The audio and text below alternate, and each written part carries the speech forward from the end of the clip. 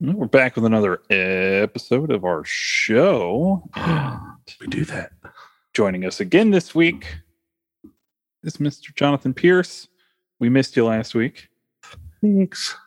I got my finals done. Yay. Congratulations. We're so Thanks. proud of you. I bombed every single one of them. Fuck yeah. And I still got a B+ in all my classes. Well, there you go. There you go. Well, speaking of finals, we didn't get your final worsty judgment on last week's movie, Yeah. The Last Emperor. So we thought for our cold open this week, Have we a little would chatty. we find out how you felt about the film. Okay. I liked it. Yeah. Just fine. Last Emperor was a good movie. Yeah. I mean, it got a little dry for me, and at times where I was like, kind of done with this, but I'll keep going. That seems like the general consensus of our episode, including our guest, Trey. Yeah. Is there anything that really stood out to you in the film? I mean, I think that's its problem is no. Like, it just, like I said, it wasn't a bad movie. It just, it was the sets were fucking gorgeous. Yeah, very beautiful movie. I mean, they shot that all in China's Forbidden City. Yeah. Yeah. But at the same time, I'm just like, China bad? And I don't want to like any of this. So yeah, I don't know. It was a fine movie.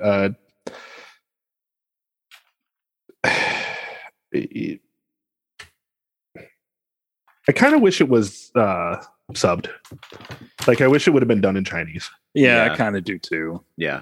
It just felt like a lot of the stuff looked like it had to be redubbed a lot over. Mm-hmm. Like, hey, could you guys try that again? Because we can't understand you. Yeah. Um, I felt like absolutely the first part of the movie had no business being in English because yeah, like, at all. Yeah, and I kind of get what Bertolucci's going for, but yeah, just give us Cantonese or Mandarin or whatever one of the dialects is Yeah, in that region. would have had to be Mandarin, I think, because that's the older. Yeah, kind of what I was thinking. Yeah. Any But yeah. performances stand out for you in particular? Oh, what was her name? You know, it was like a really gross scene. Was it his cousin or something like that? The one who was like a spy for the Japanese. I liked her. Yeah, She was really good. I liked her. she was good. But yeah, no, like I said, I mean, it was a good movie. Yeah. I think I put it. Where did I put that? Well, we got you to want ask me- you the questions. Yeah, well, you so want me- let's go ahead and ask those questions. Let's do some worsty judgments. So Yeah, let's do that. Did this film deserve to win Best Picture?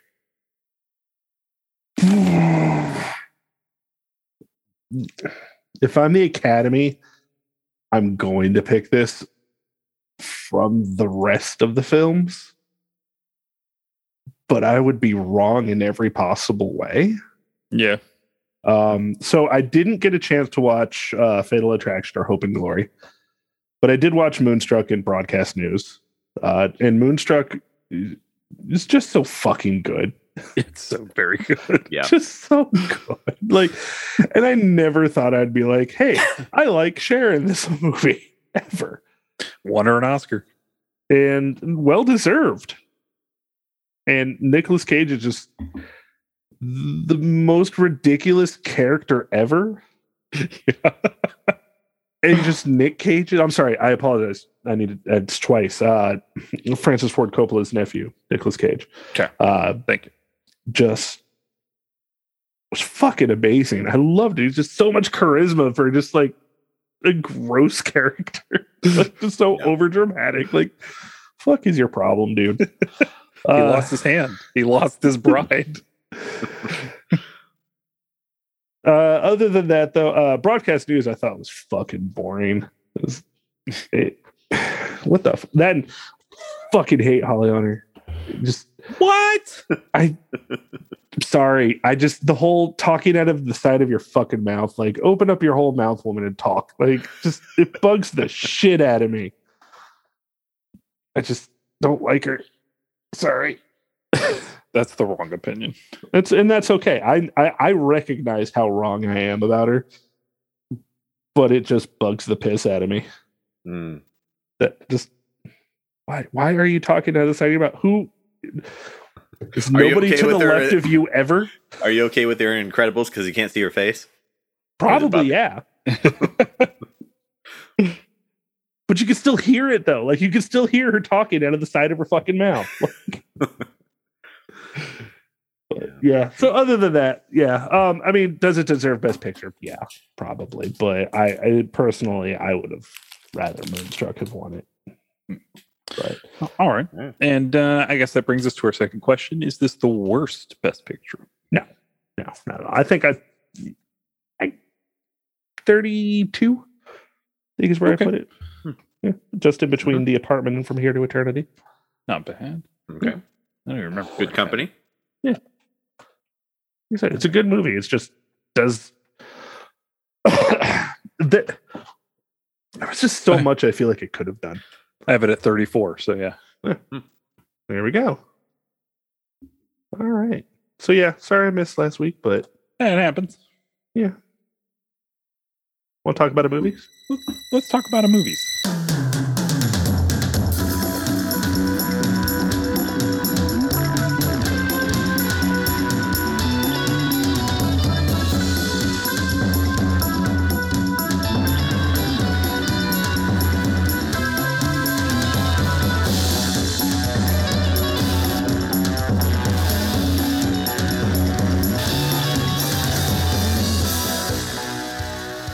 Hello, you beautiful people out there in podcast land. My name is Paul Workman. And I'm Jonathan Pierce. And I'm Zach McCoy. And we are your Oscar Grouches. Welcome back to the Oscar Worsty Podcast, the show where we discuss Oscar winners throughout history and try to determine where the Academy went wrong. If they went wrong, well, at least that's what we normally do. Zach, what are we doing this week? This week, we are talking 2021 in film, recapping our top fives and maybe a little beyond that. And gearing up for award season. Yeah. I am very excited for award season. I got in a couple of films today. Very nice. I got in 1.5 today. So last year, we got to open up this show with the current class of the National Film Registry. So I thought we'd go ahead and open up this year. Yes. Unlike last year, there are no Best Picture winners in this class. Okay. But there is still, and I will let you know this, a Best Picture that we have not covered that got in last year. So. Well, I'm not looking. Eyes shut. Keep that in mind. All right. So I think first I'm going to go over the list, and then we will discuss. So that we don't get too sidetracked on on all 25 of these. There's 25? Yeah, I mean there's 25 every year. Oh yeah. Okay. All right. So the 2021 class of the National Film Registry going into the Library of Congress starts with Ringling Brothers Parade film from 1902. Ew. Jubilo from 1919. The Flying Ace from 1926, Hellbound Train from 1930, Flowers and Trees, the first best animated short film winner from 1932, Alfred Hitchcock's Strangers on a Train from 1951. Nice. Whatever Happened to Baby Jane from 1962. Whatever did happen to Baby Jane? Fell down the well. Guess I gotta watch the movie to find out. No, that was Baby Jessica, that's right. Evergreen from 1965, Requiem 29 from 1970, The Murder of Fred Hampton from 1971, Sounder from 1972. Ooh, Sounder. The Long Goodbye, the Robert Altman film from 1973. Yeah. Cooley High from 1975. Richard Pryor, live in concert from 1979. Nice. Chicana from 1979. The Wobblies from 1979. Star Wars Episode 6, The Return of the Jedi from 1983. A Nightmare on Elm Street from 1984. Wow. Stop Making Sense from 1984. Who Killed Vincent Chin from 1987. The Watermelon Woman, the landmark lesbian film, black lesbian film from 1996. Salinas from 1997. Finally. The Lord of the Rings, The Fellowship of the Ring from 2001. And finally, the Walt got in as early as it could. No, 10 years off. That's right. Yeah. And Wall-E from 2008. Nice. So that is our class. What are we excited about? Yeah. So I think this class is incredible. Yeah, that sounds pretty good to me. Yeah, I was forgetting it's 25 every year because we do like the year there was only like 3 or 4 from a certain year we're covering, and right. So yeah, it's nice to hear some stuff we've talked about. Like, Sounder, I mean, is way overdue, I think. Yeah, absolutely. That's a great film. Did I say like Pink Flamingos from 1972? I think you might have. I feel like I skipped it for some reason. Because that's John Waters. John Waters, yeah. Anyway, yeah, I'm like I said, I'm just very happy with this class. Like, even the stuff I haven't seen, it makes me want to go see it. Yeah. I haven't seen Evergreen, and I haven't seen Hellbound Train. Evergreen's apparently a short subject experimental film. It seems an eclectic, kind of diverse selection of films, which is nice. Yeah, yeah. I mean, you get some experimental stuff. You get a comedy concert from Richard Pryor, which great. That's some horror. Awesome. Yeah. Some Nightmare on Elm Street. I mean, that was gonna get in there eventually. But I'm glad it finally did get in. So 37 years, we finally get it. Mm-hmm. I mean, that's one of my favorite film series. So I'm glad if even that's the only one that gets in of the series. Something got in. Lord of the Rings. That's who did it? Who released it? The company, I guess, for the producing. It was Warner Brothers New Line Cinema. New Line, yeah. So that's why it gets in, even though it was like, New Zealand kind of.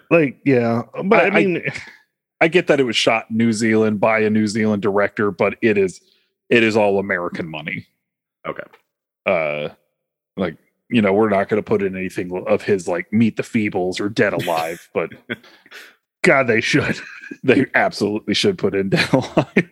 I was thinking Meet the Feebles because Meet the Feebles. Who doesn't want the walrus fucking a fish in the library? There you go. I wonder if that means that Lord of the Rings is going to have a spot for the next 2 years. I'm curious. I'm not against it because, I mean, unlike when you list the greatest films of all time and they should all be as one pick. This is specifically, these films are going to be kept in the Library of Congress as long as the Library of Congress exists. Yeah. So if we're going to put in all 3 of Lord of the Rings in subsequent years, then sure, let's do it. Sure. Yeah. I have a feeling they might not, just because, looking at Star Wars, how long it took Return of the Jedi. Yeah. But I don't know if they would go out of order and put Return of the King before. See, that's the other thing is I'm thinking like maybe they won't put in Two Towers, but I mean, I feel like for 20 years they could have put in all 3, but they were just saving the space. Mm-hmm. Yeah, I mean, there's a lot of stuff I need to see on there. Makes me feel happy. I'm glad Wally's on there too. I think it kind of makes sense to go in this year. It's like a reflection of the world we're living in. Put Wally in there. Yeah, I'm really happy with Wally. That's very high on my Pixar rankings. Me too. Yep. I'm a little upset Incredibles hasn't gone in yet, or The Iron Giant. Oh God. Yeah. How is that not in there? At least I don't think it is. Hold on. Super. I feel like it is. I feel like we've talked about it. Not it. Bastards. Boo earns. And I love Wally. Like I said, it's very high up there. Yeah. Let's get some other stuff in there. Maybe they've got something against Brad Bird. They might. I like Cooley High being in here, so it's nice to see a lot of black film go in this year. Mm-hmm. Cooley High and Watermelon Woman, Sounder. It's like, yeah, we're starting to see representation on top of just great filmmaking. Right. Murder of Fred Hampton. Is that I was going to say like a documentary. Yep. Yeah. It was made in 1971, so that's not long after his death. Yeah. Yeah, that's all in all. And Selena, man, what a surprise pick, honestly. Yeah, right.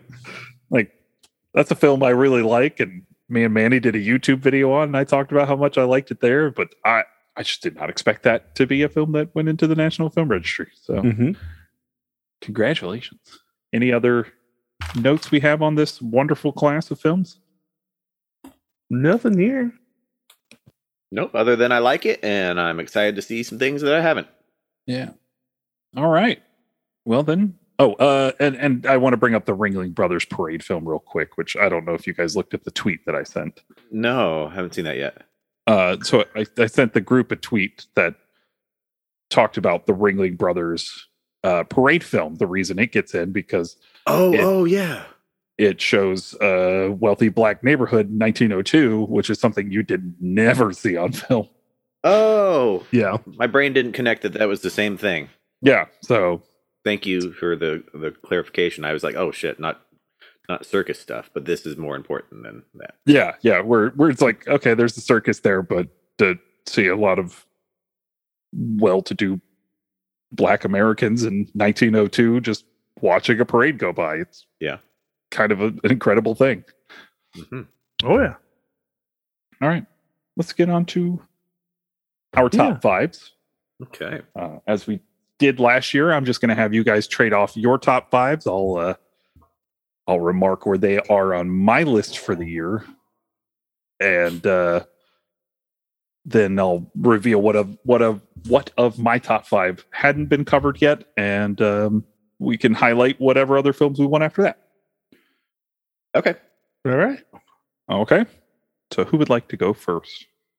I think I'll go with probably the most popcorny list available. All right. So we want to go 5-5-5 or 5. Yeah. Well, you two go 5-5-4-4-3-3-2-2 1-1, and then I'll just chime in with my nonsense. Okay. No, fair enough. All right. Well, so my number 5 was The Suicide Squad. That is sitting at my number 26. Yeah. Also to note, I have seen 13 movies this year. So, yeah, it's more than last year. It's almost twice as much. Almost. You're one shy. Mm-hmm. But, that was COVID year, so nobody saw any movies outside of Paul. Oh, yeah. Which, even then, they cut his list fairly short. Yeah, my list this year is 150. You hit 150 even? Even, and that's, 150 narrative films. Yeah. I also have a documentary list. God. Nice. Which maybe I'll go over. And I don't like doing documentaries with narrative films. I don't think it's fair. That's fair. Yeah. Well, yeah. So maybe I'll go highlight a couple of those when we're done talking the rest of these.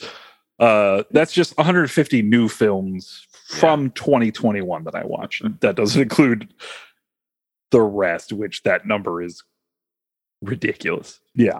Well, I mean, you did like 2 festivals this year. Mm-hmm. 3. Was it 3? It was Sundance, SXSW, and Slam Dance. That's right. So, Jonathan, what did you enjoy about Suicide Squad? Suicide Squad, it was exactly what it needed to be. It was we're not ignoring that first Suicide Squad, but we are not going that direction, and we're just going to make a comic book movie. And I think it's just going to be safe to say we're going to spoil a bunch of shit. So if you haven't seen some of these 2021 movies, just you know the titles. So yeah, skip ahead. But yeah, when you get a giant fucking starfish as your main antagonist in a fucking movie, then yeah. When Doctor Who's the one that releases it, it's gonna be a good fucking movie. I'm also a big fan of the first film. Felt like it was really afraid to kill characters, and this one starts out there's just like, yeah, we're just gonna murder a whole bunch of people, all of them. Like, you know, like we sent you that like huge cast when we announced this movie. Just all of them are gonna die. Yeah.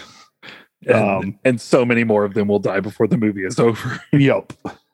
It just, and it had its heart, but still pointing out, hey, these are all the bad guys. And it's just rarely you see Idris Elba do wrong.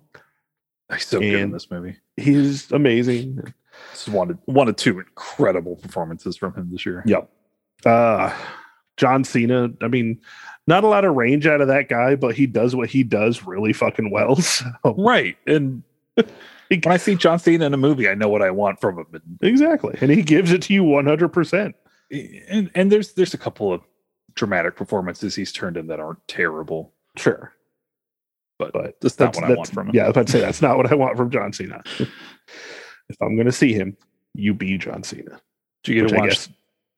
Did you get to watch The Suicide Squad, Zach? Not yet, but it's a lot of fun. That's one I will. I definitely give it a watch. What was your number 5 there, Zach? My number 5 is The Green Knight, and that is my number 3. Very nice. Dev Patel is just so good in it. I mean, the scenery, the cinematography, it's gorgeous. It's the music's good. It's so much atmosphere to it and everything. You know, I'm still kind of confirming my feelings on the ending. You know, kind of ambiguous, different from the original story, but that's, you know, it's all right. Take some creative liberty. But yeah, that's one I would have liked to have seen in theaters. And I'm sad you didn't get to. It was an experience. It was. Yeah. That is a beautiful film, and I'm kind of upset sometimes, and also not upset at the exact same time that A24 doesn't really do awards consideration campaigns, because I feel like The Green Knight should be across the board in every category. Gotcha. I can see that. Big fan of Dev Patel, especially in this film. He did another film. I think it came out last year, the David Copperfield film. He's real fun in too. Okay. Zach, everything you said. That's such a good film. Jonathan, did you have Green Knight anywhere on your list, or he's waiting? That's kind of why I'm holding some of my opinions on it. Yeah. Yep. What's your number 4, Jonathan? So my number 4 is Dune. Okay. And the problem is, I think all 3 of us really hyped this fucking movie up. Yeah, Dune. Like, we called this movie the best movie of 2021 last year. So, to be fair, we also called it the best movie of 2020. We did. So I watched it a few more times. Like, I think I've seen this movie 4 times now. And I've gone back and realized, hey, I'm not just going to watch a movie 4 times because I don't like it. I like this fucking movie. It's a good movie. It has its flaws. It is an incomplete movie. Yeah. I want more. I want to see more of Dune. And not because I'm so hyped to see it. It's because I did not get enough in this movie. And this movie was not short. Skarsgård was so fucking good in this movie. Like, Skarsgård was really good in this movie. And I don't think anybody was bad at all. The acting is definitely not what I have the problem with. By the way, this is my number 107. Wow. Marketing fucked up this movie hard. Like the 5 minutes of Zendaya that you get. They just really should have tempered myself a lot before I saw Dune. And like I said, after watching it a few more times, I really like the movie. It is really good. It's just give me more. And please, it's just, and also what I said this before too. Dune has a problem of you have two ways to shoot the desert. You go dull or you go super fucking vibrant. And they went dull. And it did not work for this movie. Right. Yeah, and I think another huge problem is that nobody's sweating in the desert. So at no point do I feel like anybody's in any danger. Right. Well, you got to remember the suits. The suits are collecting the sweat and recycling it. Yeah. So I mean, that was something that maybe some perspiration on their forehead or something. Yeah, something. Yeah. At no point do I feel like it was the desert itself or the desert heat that was going to kill anybody. It was all like, hey, when are the sandworms going to show up? And now at the end of the movie, you see him riding like, oh, that's not even a fucking problem anymore. So yeah. I don't know. It's it's a story that's been told before, so you really can't remark too much on it. But I like the politics of Dune, and I don't know. And I feel like if this film leaned a lot more into the politics, I might have actually enjoyed it a lot more. But I don't know. It covers them. Yeah. But it doesn't feel like it's the focus. I feel like the second one is really going to give us what we wanted. And if it doesn't, then I'm not going to write off the series. But at that point, I'm going to go, all right, I don't care anymore. Yeah. I'm going to watch the second one and hope that it brings up the grade of the first one. But my big problem with the first one is I shouldn't need the second one to do that. Right. Yep, absolutely. And absolutely. That's why it's sitting really low for me. That and I just watched. I pretty much tried to watch films that I knew I was going to like this year. Like I didn't go out of my way a lot to watch bad movies. So a lot of films that I don't hate are pretty low on my 150 movies list. Gotcha. All right, Zach, what's your number 4? Funny enough, Dune is also my number 4. Yeah, I have the exact same feelings.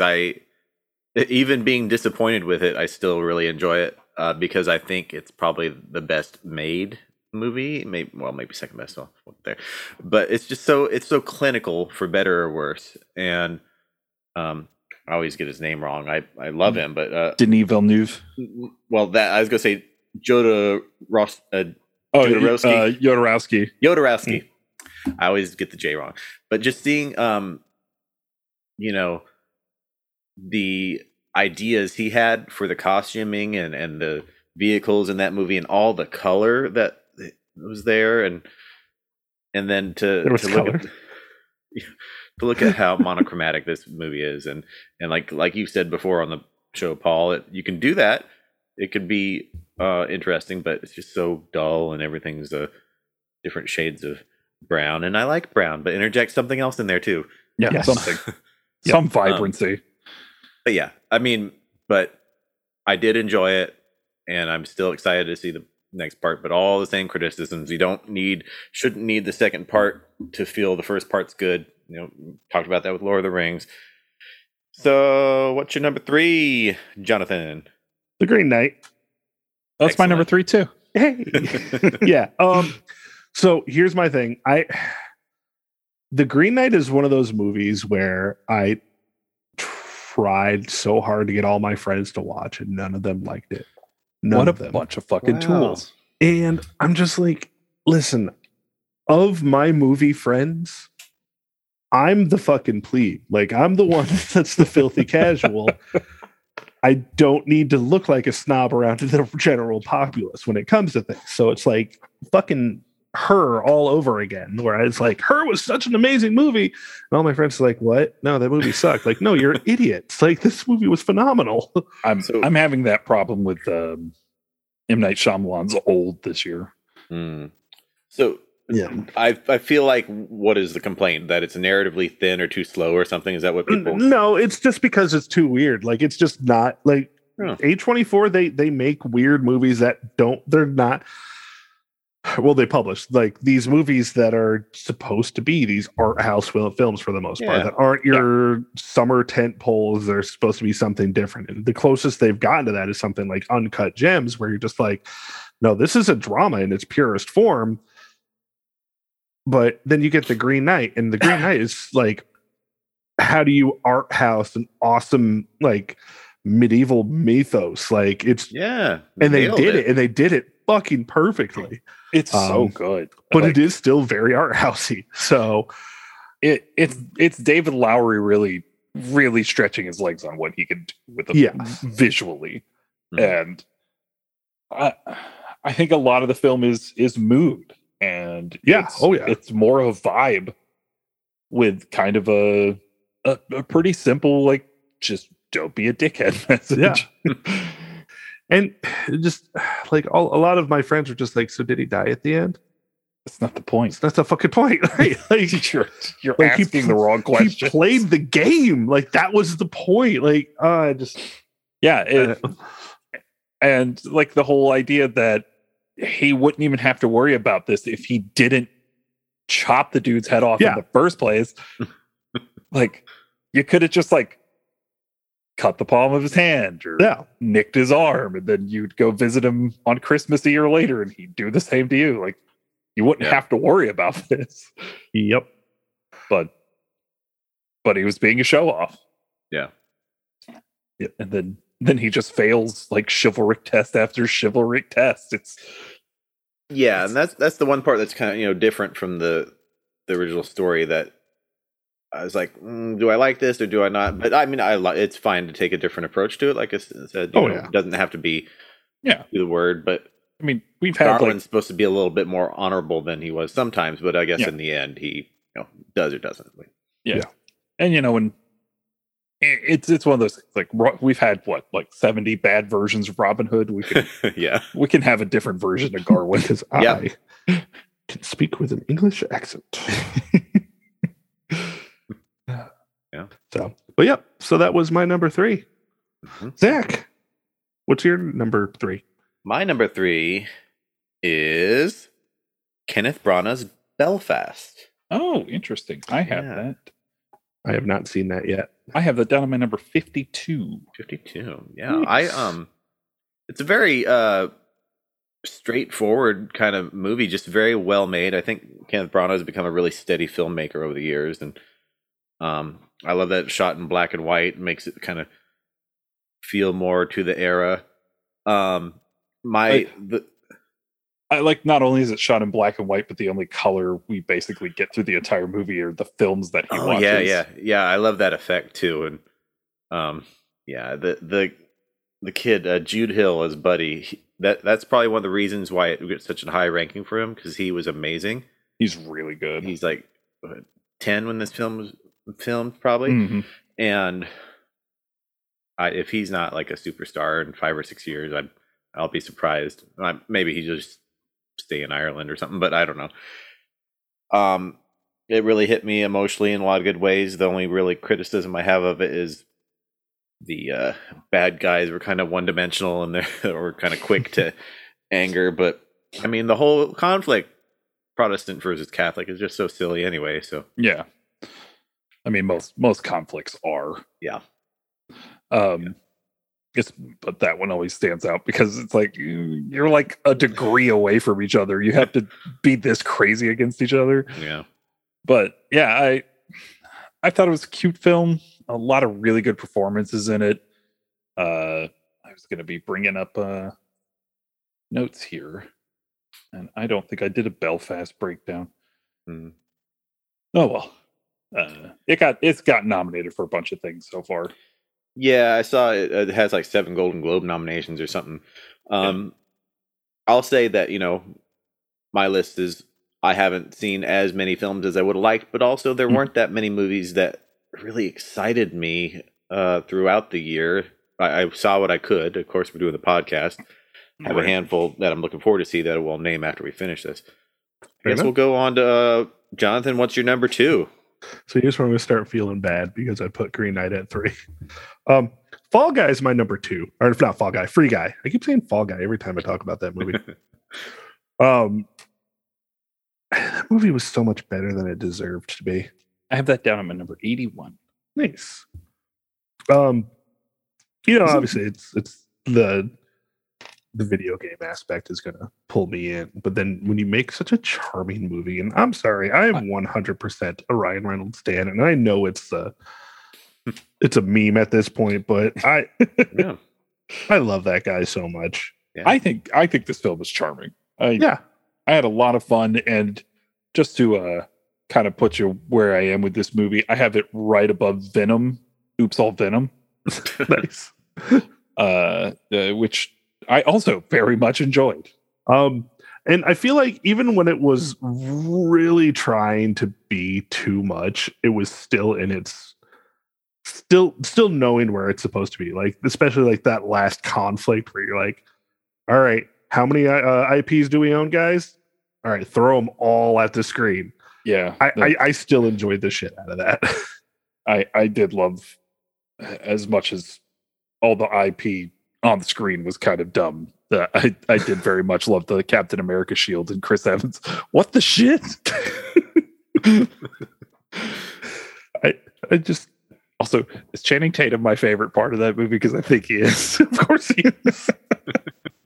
I love how Channing Tatum is just as aware of how we feel about him, because he feels the same. The fact, ever since I saw Channing Tatum in a gimp suit in This is the end. I was like, all right, Channing Tatum knows what's up. Excellent. Yeah. But I actually haven't seen it yet, but it is one that I want to see. Watch it with your boys. I would say it's gonna be on the Disney Plus in February. Okay. So, yep. Anybody who hasn't seen it yet, you get to watch it in like a couple of months. Also, Taika Waititi needs to just stay off the screen for a bit. You don't need a cameo or be a part in everything, dude. Just fucking stop. Yeah. Even though he's so far in 2 of the 5 fucking movies that I've had in my top 5. Yeah, good job. You're to blame. It's my fault.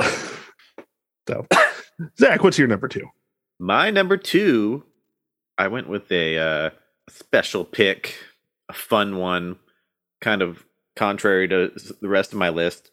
I have Mitchell's versus the Machines at number 2. Oh, I have that down at my number 17. Yeah. I still haven't seen it. It's so good, you're going to cry. Yep, I know. You're going to cry. Cry, Jonathan. But you're going to... I feel like you're probably going to laugh. I don't think... there's no movie that made my family laugh as much as this did this year. The energy is so high. It's frenetic internet brand comedy, which, I mean, that kind of makes it sound cheap the way I say that, but just like it's a pretty memey movie. Yeah, but it's done well. Yeah, okay.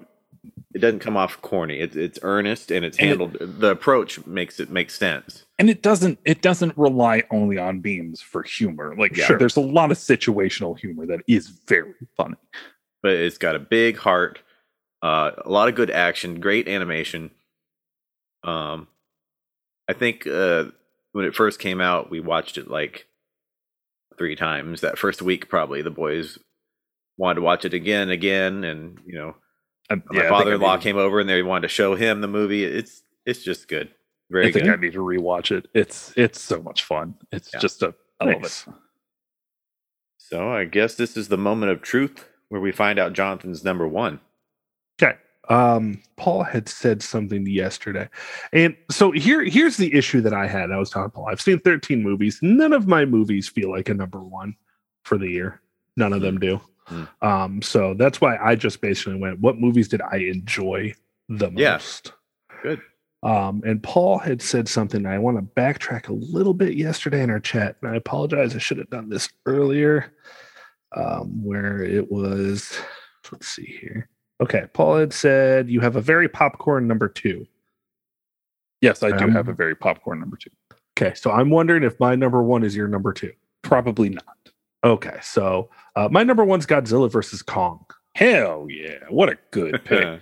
No, unfortunately, like, those are films I absolutely love. They're the light of my life, but Godzilla versus Kong is down to number 78 for me. Oh, jeez. It's so much fun. It is exactly what Paul states is one of his favorite things. Is it's monsters destroying shit. Monsters destroying shit. I love it. It tried to have a human narrative, and it kind of did enough, but that's why we weren't there. We were there to watch giant monkey beat up giant lizard beat up giant monkey, giant mechana lizard, and then giant mechana lizard. Did not see it coming. Yeah, Mechagodzilla fucking ruled, dude. Like, God, that last fight, and it lasted so long, and it was great. We didn't get an hour and 20 minutes of bullshit for a 10-minute fight. We got 30 minutes of fucking just mayhem. I loved it. Loved it so much. That fight just went on. And it's one of those things, I think it would rank higher if it had a stronger, human element to it. But I really feel like the entire Godzilla human plot line was dumb and bad. I agree. But I would 100% be happy to give my $10 to a theater and to a studio to just literally put giant monkey, giant lizard in an arena for an hour and a half. I would be happy to do that. Yeah. So yeah, that's my number one. Again, I went very popcorny, but yeah, man, it's your favorite ones that I enjoyed. I love a fun ride. I have seen more. Oh, I can't wait to talk about my bottom five. Zach, what's your number one? So my number one is a movie that really, more than any other film I saw this year, really reminded me of the magic of movies and warmed my heart in a way that I was like, oh, I'm so glad, I'm watching this. And it's The French Dispatch. It's my number one too. Hate this. You know what? No, you know what? You guys gush. I'm going to turn my microphone on mute for a little bit, and you just go ahead and let me know when I can say my piece. Yeah.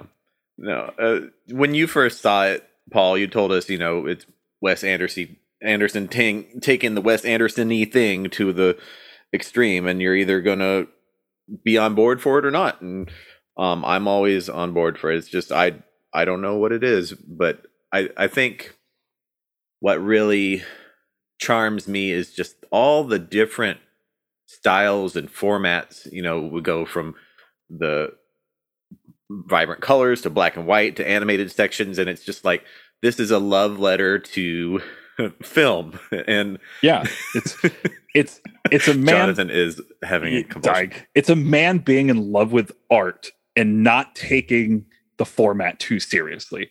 He is a master of the craft, showing exactly why he is where he is. I mean, we start with that incredible jaunt around ennui with Owen Wilson, and we get that beautiful story of Benicio del Toro and Adrian Brody being just a dickhead art critic, and kind of one of those. It's probably one of the few times I've ever enjoyed seeing a critic be a dickhead on screens. Adrian Brody's just having a good time. This isn't even one of my top five Wes Andersons. But it's my favorite of the year. It might sneak in at my number 5. I don't know. I haven't ranked them in a while, so I'd have to look at it. Yeah, maybe I'll just rewatch all my Criterion Wes Anderson films. I don't even love Timothée Chalamet in this. I think he's really pulling some Jason Schwartzman vibes, and he's not quite nailing it. But even with that, I dig it. He fits. I think I can foresee him being back with Wes Anderson in the future, because he fits the. I do like him and Frances McDormand together. If I could, real quick correction: Nicolas Cage's cousin, Jason Schwartzman. Oh, thank you. Correct. Thank you. Yeah. No, this is, and I love watching him work in new mediums, because we've never seen him do animated before. 2D animated. I know we've done the stop motion, and all those scenes are wonderful and heartfelt and sweet. I think it's just his overall love letter to the New Yorker. Yeah, Jeffrey Wright is so incredible in this film. there's for me, there's tons of rewatch value too because there's so much going on. He really fills a frame, and he knows how to create those tableaus exactly the right way. And there's really nothing anyone could say about this film if that there's nothing wrong with it. Go ahead, sir. I'm going to begin by saying something nice. I'm finally getting over my not liking Benicio del Toro. I liked Benicio del Toro in this movie. He's so good in this movie. That being said, this movie makes me feel like an asshole. How so? I don't understand why people like Wes Anderson. This is Wes Anderson making, like you said before, his Six Underground. This was not Wes Anderson making a film about showing his love for films. This movie felt exactly like Wes Anderson showing his love for himself. I just watched for an hour and 19 minutes Wes Anderson jerk off onto film. That would probably stared be a in a mirror if he did it.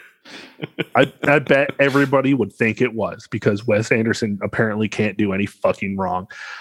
This movie is so up its own ass. It's not that he can't do wrong. It's just that he hasn't yet. If say I was watching a beautiful redhead masturbating and sticking something up her ass, and it's beautiful, I'm fine with that, and I would enjoy that a lot more than watching this movie. For one, I started my day at 6:30 and I turned to the song. I was like, I want to get this done. Oh God, I'd love to start my day with this movie. I think I'm going to do that on it. Saturday. Literally put me in a like. I went into work today in a pissy fucking mood because I started my day watching this. So I had put out in one of my Discord channels that I'm in with Burns, and I was like, "So who is the most pretentious director ever, and why is it Wes Anderson?" Because you've never seen a Lars von Trier film. That's fair. I have not. Yeah. And then he posted the SNL sketch from the Wes Anderson the thriller. Yes. And I was like, Jesus Christ, they fucking nailed it. And then I watched this movie. I was like, that was the same fucking thing. It literally was. There was nothing missing from that sketch in this movie. The heart, the feeling, the craft. Got none of that. Just none of it. It was just pretension. I'm sorry you don't know joy and you can't like nice things and you just hate things that are popular, Jonathan. I love throwing all that shit back in your face because literally this is the only thing that makes me feel like this. Gatekeeping and just being an asshole to everything. Right, just I don't get what people like about Wes Anderson. I don't see it. I then don't watch his movies anymore. Wrong. What was the hour 19 point that made you finally Timothy Chalamet playing his best Shia LaBeouf? Shia LaBeouf's a really good actor, so that's a compliment. Well, you know what? Then just get fucking Shia LaBeouf. Like, why? Shia LaBeouf is problematic these days. No, he's getting better, isn't he? Did he had some stuff come out? Did he? Yeah. God damn it! Something came out at the beginning of last year, or the beginning of this year. Some sexual abuse. Fucking stop it. Yeah. But anyway, no, it was just that I got. I think probably close to the end of that section of the movie, and I'm just like, I think my screen froze at like one part, and it was like a frame that was, and I know I keep saying this, the most pretentious frame I've ever seen, because it was just like Timothy Chalamet like leaning up against a TV or something like that, that sounds with lovely. Moving scenery in the background, and I'm just like, what the fuck? I'm just done with this, and it makes me feel even worse because it's like I am literally being that guy that I'm bitching about my friends when I talk about things like The Green Knight and make them watch. And I get it. I see it. I recognize it, but I can't stop. I'm sorry. Yeah. I don't like Wes Anderson. And it's one of those things I don't get why other people like it. I think I'm sorry you like it because they feel like and you hate things that are popular. You know what? Fine. Fuck it. I'll accept it. I'll take it like a man. Wes Anderson is bad. Just bad. He's not bad. He's not your taste. No, I think he's bad. It is honestly one of those things. Not your taste. I am 100% I get what you're saying, because it is something I will 99.99% say. I don't understand why people like him. I feel like I am in my hell because people like Wes Anderson. I feel like this is a cosmic fucking joke that God created the earth so that during the time I was here, I would be confused by people liking Wes Anderson. This is the point of existence. He's not bad. He's just not your taste. Oh, shut up. It's just like Marvel movies aren't bad. They've just become not my taste. Yeah. Marvel movies are like Spider-Man. Who put this Spider-Man in my peanut butter? Yeah. No. No. Yep. All right. So, well, I guess that brings me to the rest of my number 5, since Zach hit on my number 1, The Incredible and Perfect French Dispatch, that there's nothing wrong with. And my number 3, The Incredible and Perfect Green Knight, that there's nothing wrong with. I'll talk about my other ones. My number 5 is Ridley Scott's The Last Duel. I really liked that movie. It didn't hit my top 5 because I really don't have a reason.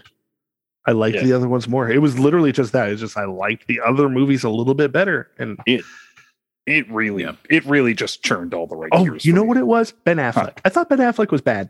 I think Ben Affleck's perfect in this movie. I just felt like Ben Affleck was just playing Ben Affleck. Yeah, exactly. I know, and that bugged me. It felt like it ruined immersion for me. It's like, why am I getting the guy from Clerks playing this French guy? Like, it didn't ruin the immersion for me because that's the point of it. Sure. Like, he is supposed to feel modern so that we get the modern context of everything. Because, yeah, this is a film set back in the 1300s, or I forget the year. I'm sorry. Sure. This is a film set back then, but it's a film that's talking about that contextually modern. Yeah. Oh, yeah. And that was definitely got 100%. And Ben Affleck's the character that's supposed to ground you in the modern times, and him and Driver are probably my 2 favorite performances in this movie. Oh, and God, I love Driver so much. And I really think Ben Affleck could have been nominated for Best Supporting Actor in a lot more places. But he pulled me away, but I get what you're saying. It makes a lot more sense now. Yeah. But I haven't seen it yet, but I'm going to watch it before, awards. Definitely watch it, but be careful who's in the room. Yeah.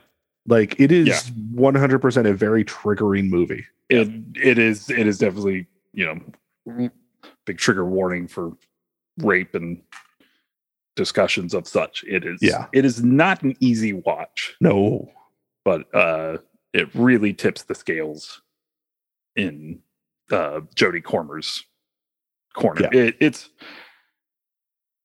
a really good movie, and I really like its Rashomon plotting, and like I said, I like what it had to say about how the more things change, the more they stay the same, and then the fucking duel. Yes, God, that scene is so fucking good. Like, it's only like maybe 10 minutes of the movie, and it happens at the very end, but my God, it's so well you're done. So drained by that point too. Yeah, because you're just like, fuck, this movie is just it's rough, especially since you end on Jodie Comer's scene, her story, and so that's the most draining part. Yeah. So then when you get there, and it's this like shot of adrenaline right at the end of the movie, and it's so good. It's so well shot. It's so well staged. It's just it's just brutal enough. It's perfect. Yep. All right. My number 4 is Jane Campion's The Power of the Dog, which is a film that I just absolutely loved. I have it in my honorable mentions. I really enjoyed it, but didn't quite hit it as much. I'd like to hear some more about what you have to think about it. I think it's a real slow burn of a film, and even though some of the stuff that happens at the end of it is kind of obvious once you start looking at it. I like that it's kind of in your face obvious. Yeah.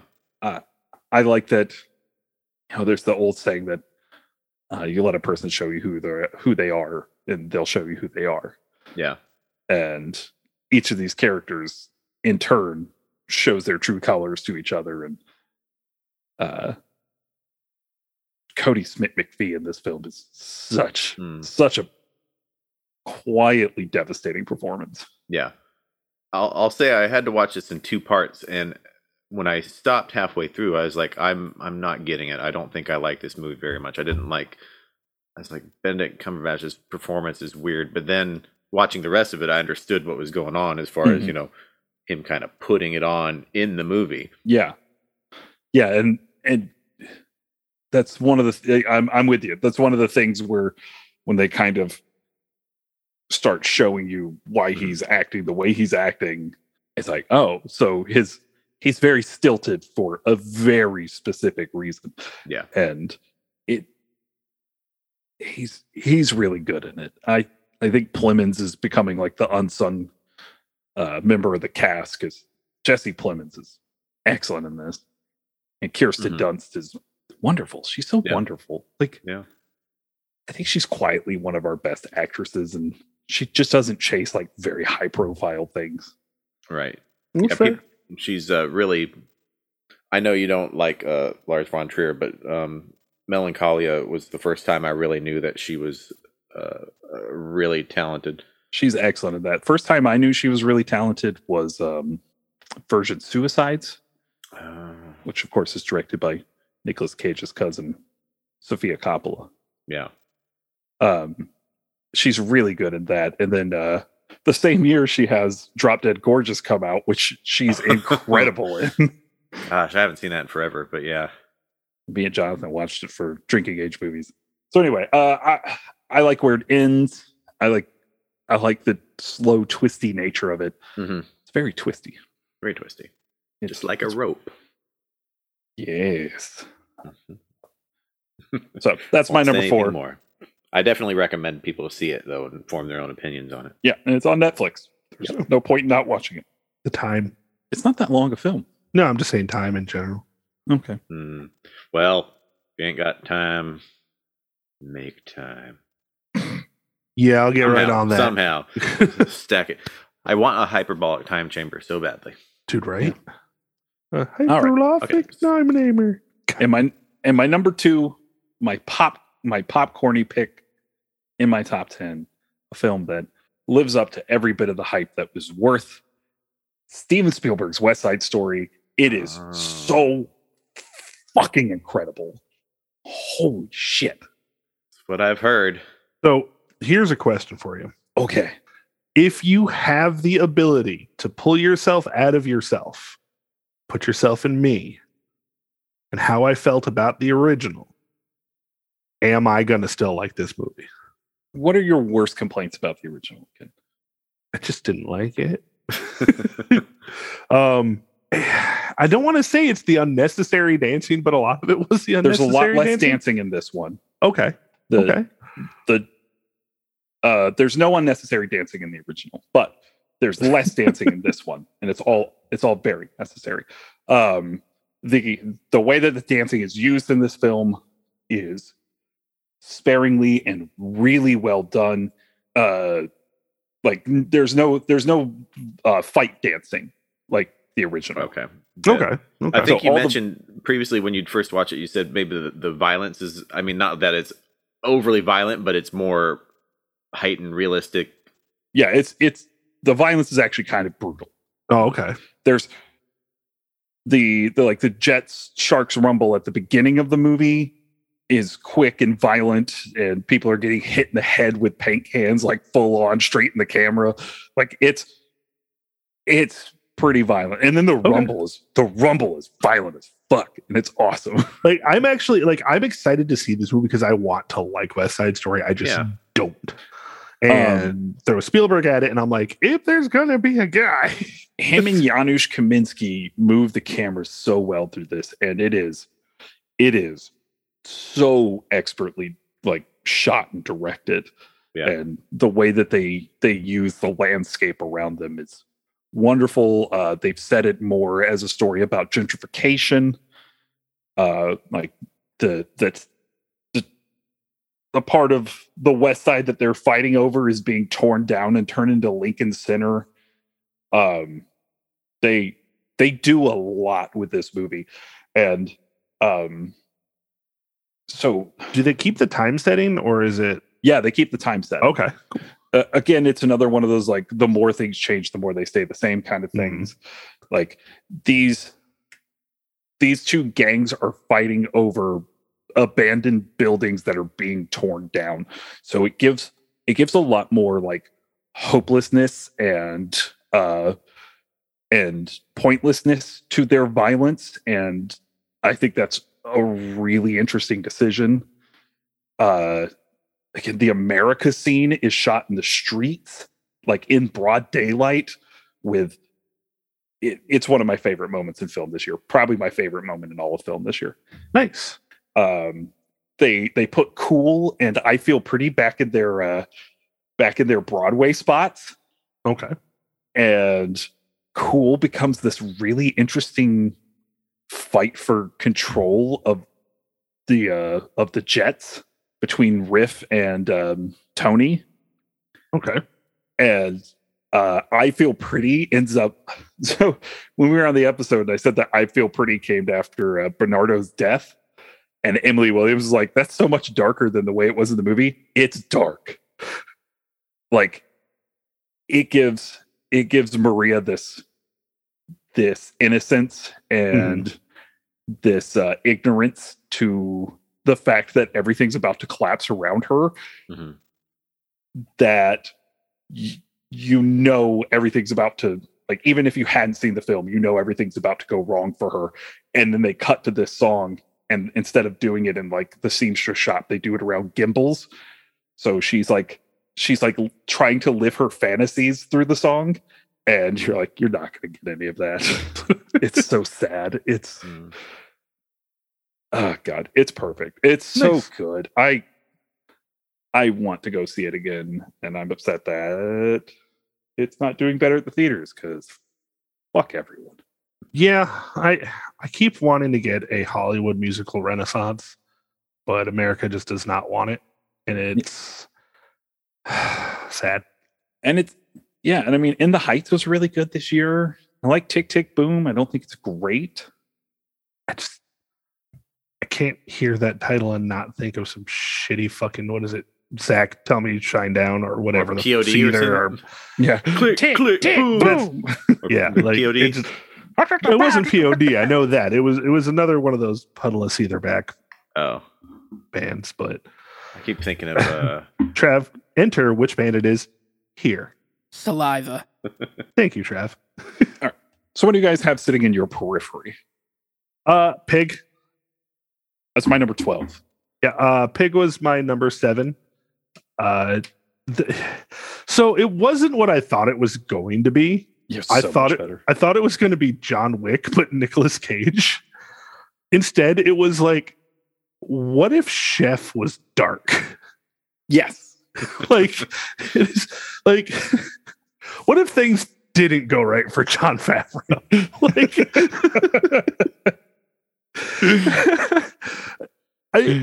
I watched this movie and I was like, I fucking love Nicolas Cage. Where is this Nicolas Cage?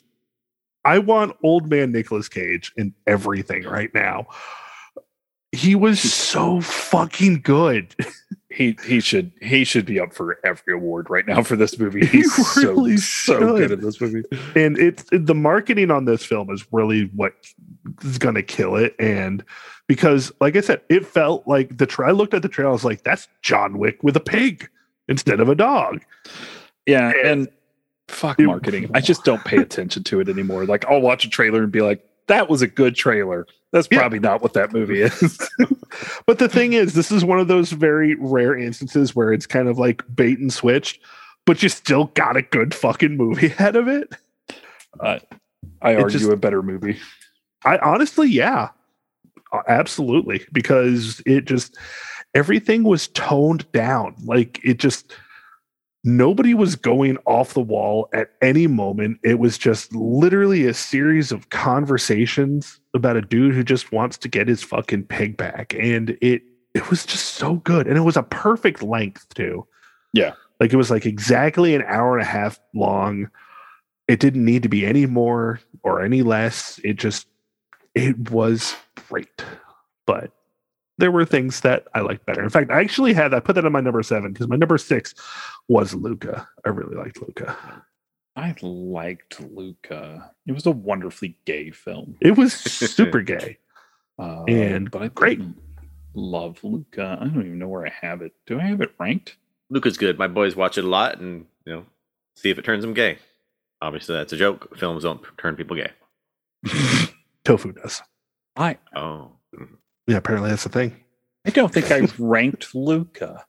Oh no, you're perfect. I'd put 150. it probably I'd say it's around his like between 95 and 100. No, see. Because for some other things, probably in like the 125 85. Area. No. I gave it 3.5 stars. Look at your 120 and then go, is this better than that? It's better than that. Okay, look at your my 118 is Spider-Man. All these fucking Spider-Man won't go away. Yeah. I liked it better than 8-Bit Christmas. I liked it better than Dune. I liked it better than Coming. That reminds me, that's another movie that I fucking watched. I got another bottom 2. What just added to your bottom 2? Home Alone number whatever the fuck. Oh, 6. Oh, there you go. 14. You doubled your. Yeah, you doubled your total. Doubled last year. I liked it better than Justice League. Hey, this is the same movie, but a little bit longer. I liked Home Alone number 6 better than I liked French Dispatch. I liked it better than Free Guy. I liked it better than Wish Dragon. Okay, it's going up my number 76. Oh, that's pretty close to my initial guess. Nice. Luca. Yeah. I had a couple, like, I didn't rank them because they're, again, not narrative, but Summer of Soul was a great documentary. There's a lot of good documentaries out this year. I think the world that we're in has lent itself to people being contemplative and making a lot of good documentaries. I can't do it. There are just so many dark ones right now. I think the only documentary I watched was like an Xbox made YouTube series about Xbox, and that's about it. I think it was like Summer of Soul. Summer of Soul is about the Harlem Music Festival that happened like adjacent to Woodstock, and this footage was lost for 50 years. And then Questlove. Yeah, it's just people celebrating black music from 1969, and it's awesome. Yeah, and also technically a 2021 movie, but we talked about it last awards season. Judas and the Black Messiah. If that hadn't been previously talked about, it would have been on my top 5 for sure. Sure, it's my number 11. Okay, but because of us talking about it last year, and And the other thing I'm going to mention is Bo Burnham Inside was something that really spoke to a lot of people this year. And I still haven't watched that. I'm not a huge Bo Burnham fan. I like snippets of him. Yeah. What did I see? You probably won't like this. It's probably too artsy fartsy. I don't know. Is it? Yeah. I can like artsy fartsy. I just don't like. It's fun. It's a good time. Fair enough. But it's also very contemplative. Yeah. I've got a handful of things I'm looking forward to seeing that I haven't seen yet. I guess we all do, I'm sure. Let me hit up some periphery stuff real quick before we get to what we're looking forward to. I went over to my documentary list real quick. I would like to give a shout out to Me to Play, which is a documentary about 2 men with Alzheimer's putting on Samuel Beckett's Endgame. Oh. And it's incredible and moving. Lily Topples the World about domino artist Lily Hevish on her quest to create her own line of dominoes, which my boys loved that documentary so much that they now own some of her dominoes. Wow. Street Gang, How We Got to Sesame Street, really good documentary this year. Summer Soul ends up being my number 5 documentary. Yeah, I watched a lot of really good documentaries this year, and I could go on. What's your number one documentary? Did you already say? The Meet to Play. Okay. I just absolutely loved it. Cool. Want to give a shout out to Coda, which is the first film I watched at Sundance this year and remained in my top 10. It was very moving and beautiful. About a girl in a family of 4 who is the only hearing capable member of a deaf family. Coda standing for Child of Deaf Adults. Okay. I think I saw that on some Golden Globe nominations. Yeah, it's excellent. It's on Apple Plus. Absolutely suggested. Paul Schrader's Card Counter is my number 10 this year. Film I absolutely loved. I figured we bring up Paul Schrader since we've been talking about him a lot on Thursday. I won't go too much into it because that might be our Thursday pick for 2021 since Martin Scorsese did not have a film come out this year. Yeah. Couple of great foreign films I got to watch this year. Benedetta. Lesbian Nuns Married to Jesus. Love it. Amazing. It's Paul Verhoeven. Best sentence I've ever heard ever. Yeah. Paul Verhoeven being the wildest wild man that Paul Verhoeven could be. And to Tane, French girl fucks a car and gets pregnant. Yeah. Plot 2 movie. Another one I'm going to see. It's incredible. Loved The Harder They Fall, Netflix. Just stat cast: Delroy Lindo, Idris Elba, Jonathan Majors, the Queen, Regina King. Oh, yeah. So good. Malignant, one of my favorite films of the year. Lamb, because the little lamb baby. I was torn today. I was like, do I want to watch Pig or do I want to watch Lamb? I'm going to say you made the right choice. Lamb's at my number 24. Pig's at my number 12. But Lamb is also really weird and good. See, that's my thing. Is like Lamb is that movie I believe after I saw Green Knight, because Lamb was one of the trailers for that movie. Mm-hmm. I'm like, I need Lamb to be bad just so that A24 can calm the fuck down. It's not bad. So I'm disappointed. Not bad at all. Give a shout out to Ingenue Ellis's performance in King Richard. She's amazing. Ariana DeBose in West Side Story playing Nita, the best performance of the year. Andrew Garfield having a hell of a year with the Eyes of Tammy Faye and Tick Tick Boom and Spider-Man. There's some Spider-Man here. Yeah. We all know they're in that movie. That's not a spoiler anymore. Was it really being hidden? Well, they were trying. I mean, Andrew Garfield, up until like a week before the movie came out, was still like, I'm not in that movie, guys. Yeah, I didn't pay much attention, so I didn't know for sure, but I assume yeah. At that point, everybody would have been disappointed if he wasn't. There are some things I could legitimately spoil for you that I won't. Yeah. That I should, because that movie's not that good. No. Annette. Love little puppet baby Annette. Shadow Club. Bless you. My. You know what to do, Trav.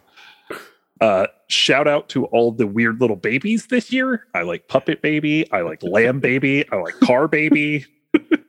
I'm about all these things. More weird babies. Venom, Let There Be Venom. And more Venom. Shocking upgrade from the first one. I have Justice League down at my number 99. That didn't need to happen. Why did that happen? Yeah. Just went and saw some movies today. I'll do those later. Yeah, I guess that's all I really want to point out, except Ghostbusters Afterlife is the fucking worst. Do you like that less than Spider-Man? Oh my god, so many spiders. I have Spider-Man. There's Who Put These Spiders in My Peanut Butter at 118.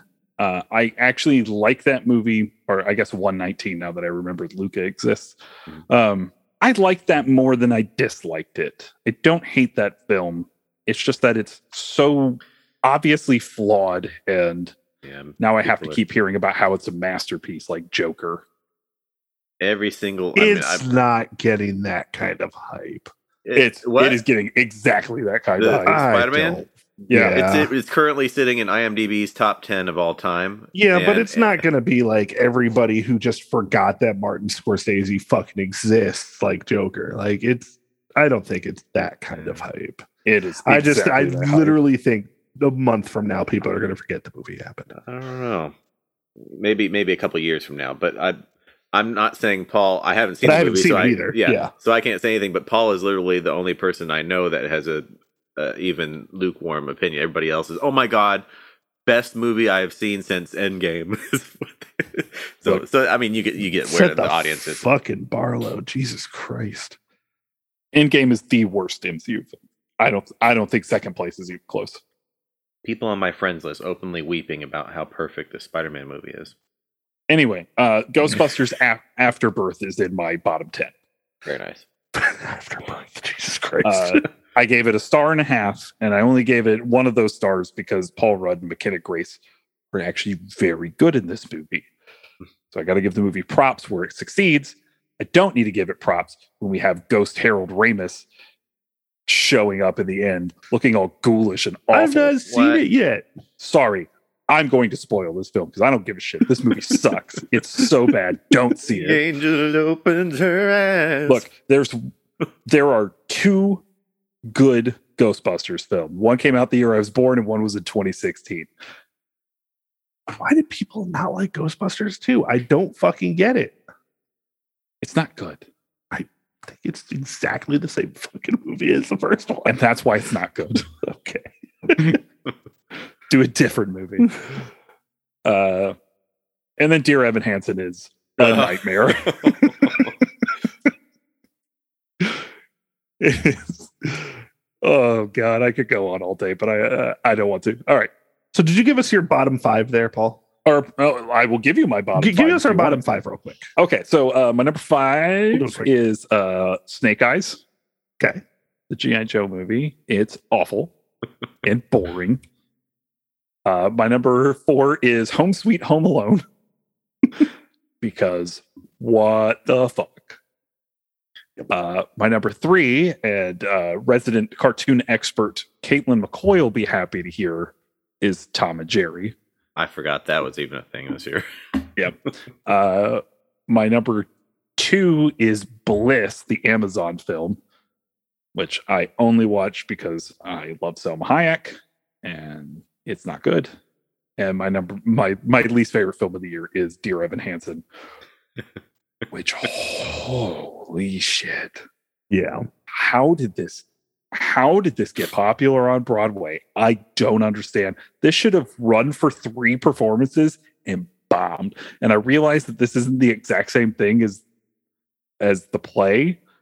Like, they changed a whole bunch of stuff, but every goddamn song sounds like a praise and worship song, and I hate it. I thought the same thing. Like, I didn't watch it. My wife, being a big Ben Platt fan, just watched it one day, and I think I just walked by. I was like, "What the fuck are you watching?" And like, I honestly thought it was like a Christian movie, and yeah, no, I have no interest in watching that film.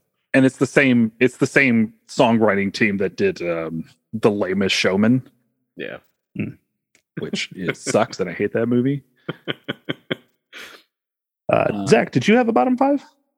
You know what? I actually don't really have a bottom 5 because I really only picked out movies that I would know that I wanted to watch and would enjoy. Yeah. So yeah. Do you at least have a movie that you think would have been the worst of the year? I'm sure I would have hated Dear Evan Hansen as well. It's trash. No, I don't think I don't have a thought on that. No, that's fair. Hey, you know what? I appreciate your positive attitude, and I did jumping on you. So I have a bottom 5 of 14. So like my number 5 and 4 were just like, they're not the bottom 5 of the year, but they were just 5 of 14. But you watched 14 movies. Yeah. So I got Black Widow as my number 5. It was a good movie until the 3rd act, and then it became an MCU movie. Yeah, I have it at 111, which is 8 higher than Spider-Man. Turn Off the Spider-Man. Yep.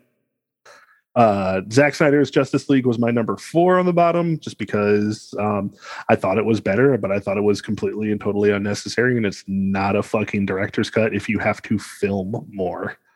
So correct.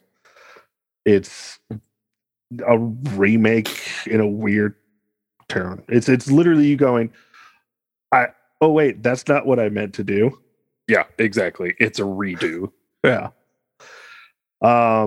So my bottom 3 were all bad movies. Mortal Kombat. What the fuck was that? I have that in my 136. It's just sitting right outside my bottom 10. I didn't fucking hate it. I hated how unnecessary it was. How unnecessary so many characters were. If you would have given me a Kano movie, I'd have eaten that shit up like crazy. But yeah, no, that dude was ham sandwich on rye. Like, it was so much fun.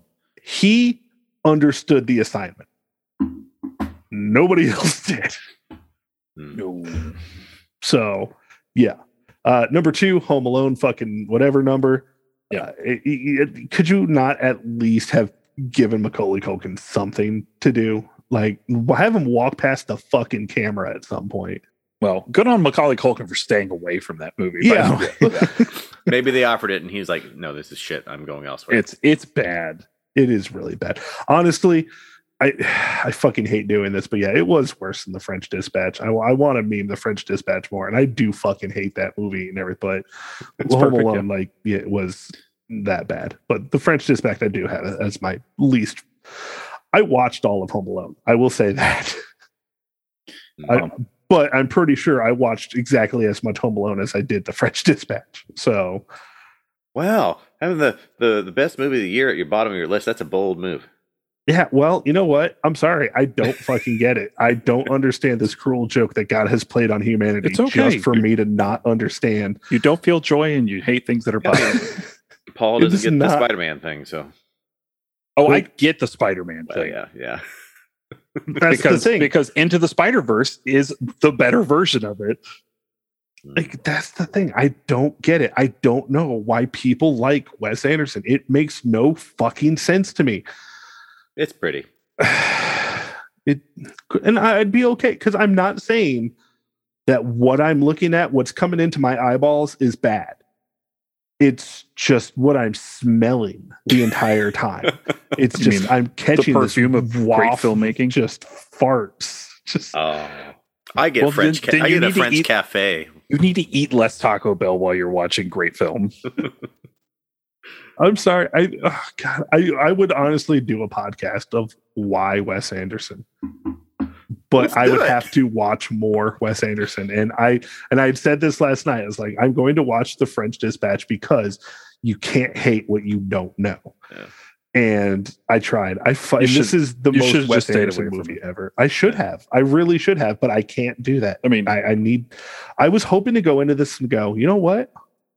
I went in positive. I really did. I was like, I hope this movie is good. I don't think it's probably going to turn me around on Wes Anderson, but I hope that I can at least sit back and go, this is a good movie. Yeah, and I couldn't. I will say, if anybody is going into Wes Anderson, this should not be their first Wes Anderson. I don't think. I don't know. I think it possibly should. I think if you can stomach this movie, which you don't have to stomach, it's really good. It's a lot of fun. Then you know what Wes Anderson is about. Like you said before, this is his Six Underground. This is Wes Anderson going, I am Wes Anderson. This is Wes Anderson. Yeah, and he puts himself on display in the most bare bones way possible. And I'm not going to relitigate this film right now. We got other things to talk about. All right, Zach, you had things you were excited about. Yes. Oh yeah. Yeah, and quick editorial note, I guess we're probably like an hour 20-ish record time, so if we do this and then 5 minutes on each of the award shows or something, is that possible to do? No, I'll just scrap the award show shit. I was going to bring up the notes as we were talking about the film, but I just forgot to do it. Okay. It's not important. It really isn't. Okay.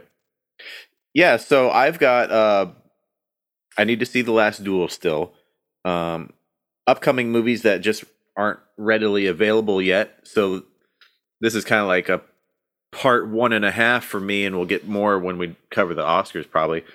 I really want to see Licorice Pizza, of course. Don't Look Up comes out Christmas Eve on Netflix, so watch that. I told Paul we recorded one day too early. Oh yeah, the Matrix movies comes out tomorrow. Oh yeah, Matrix. The Worst Person in the World and Drive My Car. Those are the ones I'm really excited about. Mm-hmm. Yeah, those are all high on my list, and I really want to see The Lost Daughter and The Tragedy of Macbeth. Oh, who's in Tragedy of Macbeth? That would be Denzel Washington. That's right. Francis McDormand. It's a Joel Cohen film. That's right. It's just Joel Cohen too. Yeah, no Ethan. Okay, I'd be down for that. It's going to be on Apple TV in January if you don't get to the theater to see it. Yeah. Jonathan, you got anything you're looking forward to? Well, obviously Matrix. I'm looking forward to seeing that. There's a few things. I had a list of movies that I'm trying to get in before the end of 2021. So like Nightmare Alley, something I want to watch. The Disciple, Licorice Pizza. I still need to catch Venom 2, Electric Boogaloo. Venom. Candyman, I still need to catch. Belfast is definitely one I wanted to see. I don't think I ranked Candyman either. No. There must have been like a month where I just didn't rank anything I watched. Anyway, go on, sorry. Did both of those come out? I think Luca and Candyman came out in October. No, Luca came out like well August. Before. Yeah. Yeah. For 9, I still need to catch. I'm expecting just pure adrenaline fun out of that. And it was good. Good time. Yeah. Army of the Dead. I heard so many good things about that I need to watch that. Funny enough, I haven't seen Army of the Dead, but I watched Army of Thieves. The prequel. Nice. And Lamb. I still need to catch. Ma'am. The mall. I have a very personal history with sheep, so I'm looking forward to that as well. I am. Good night, everybody. Second thing. Oh God, he's gonna bring out his Scottish lover. Sorry, I just had to cuddle my wool again. Wonderful. Indeed. Yeah. So that's what I still need to watch that I hope to be able to do so. My break in between semesters is not turning into as much of a break as I thought. But a lot of that is also because I finished up the end of Final Fantasy XIV's run of the 8-year arc that's been doing, which good Lord, dude, that shit was amazing. I cried in the middle of a fight and I wept. I only bring it up because of how cinematically awesome it was for a video game. Yoshi P is fucking perfect and can do no wrong. That's awesome. Yeah. So yeah.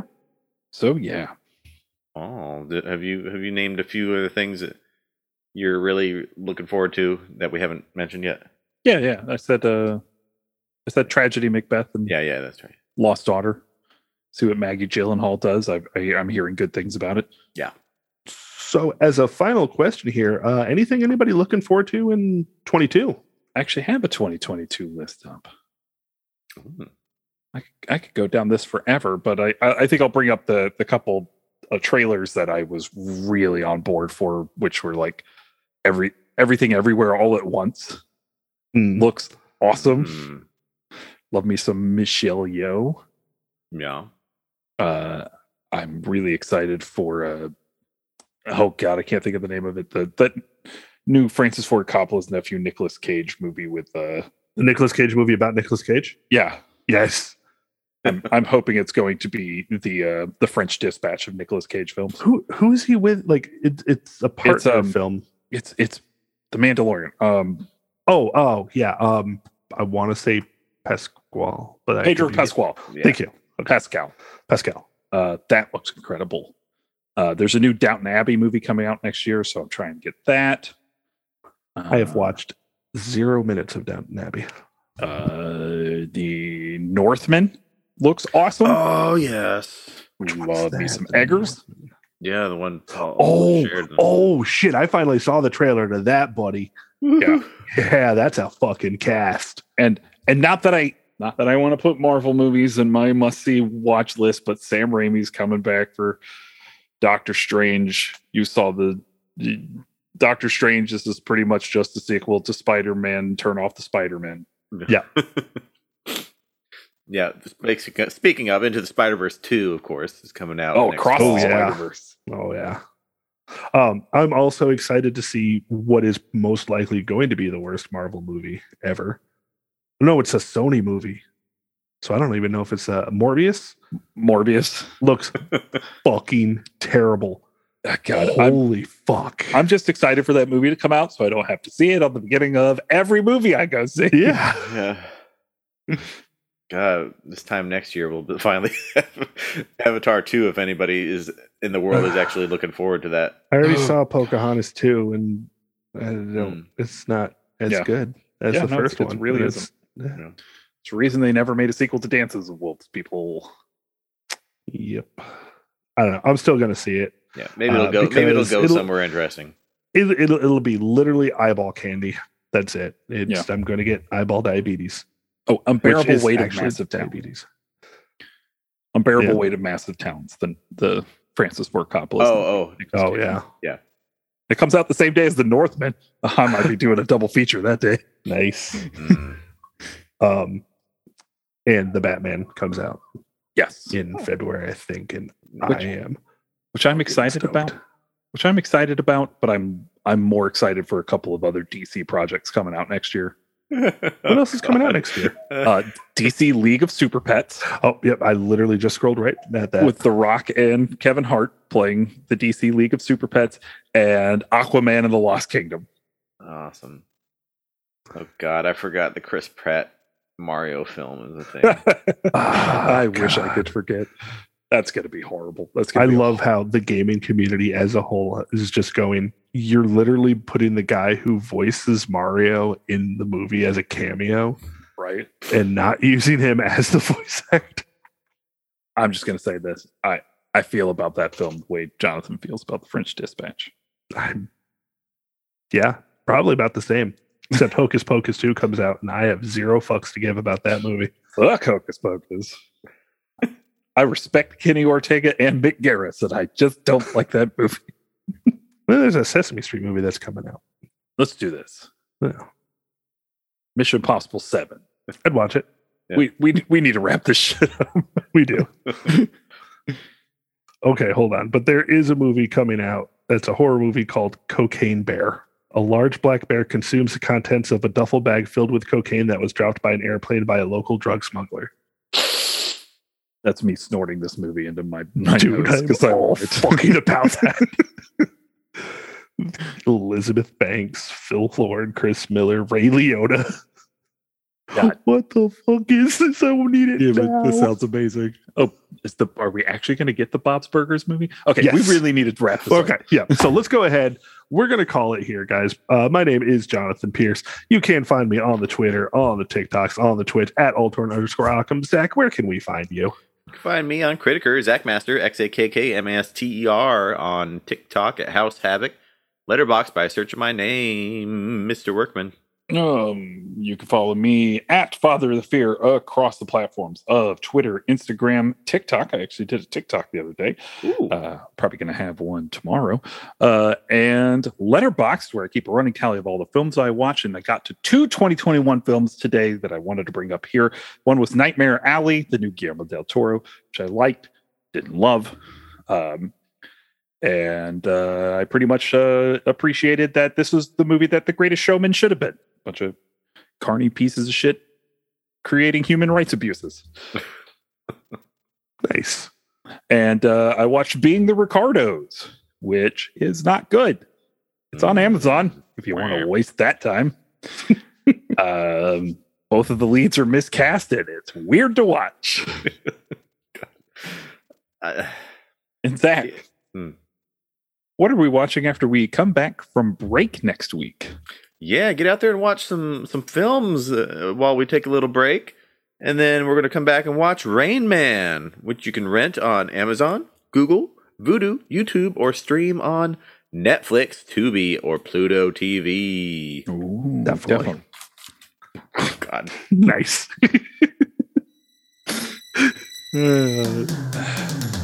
Okay.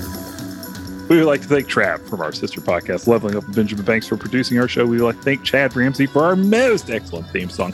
We'd like to thank Megan and Jay Bellevue for our beautiful artwork.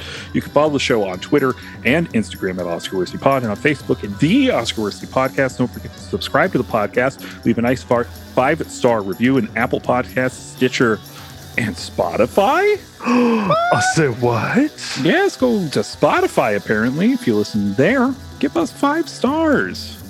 It really helps us to be seen in the almighty algorithm. The Spotify almighty algorithm. 2021, thank you for the fun. Not really, but thank you for the movies.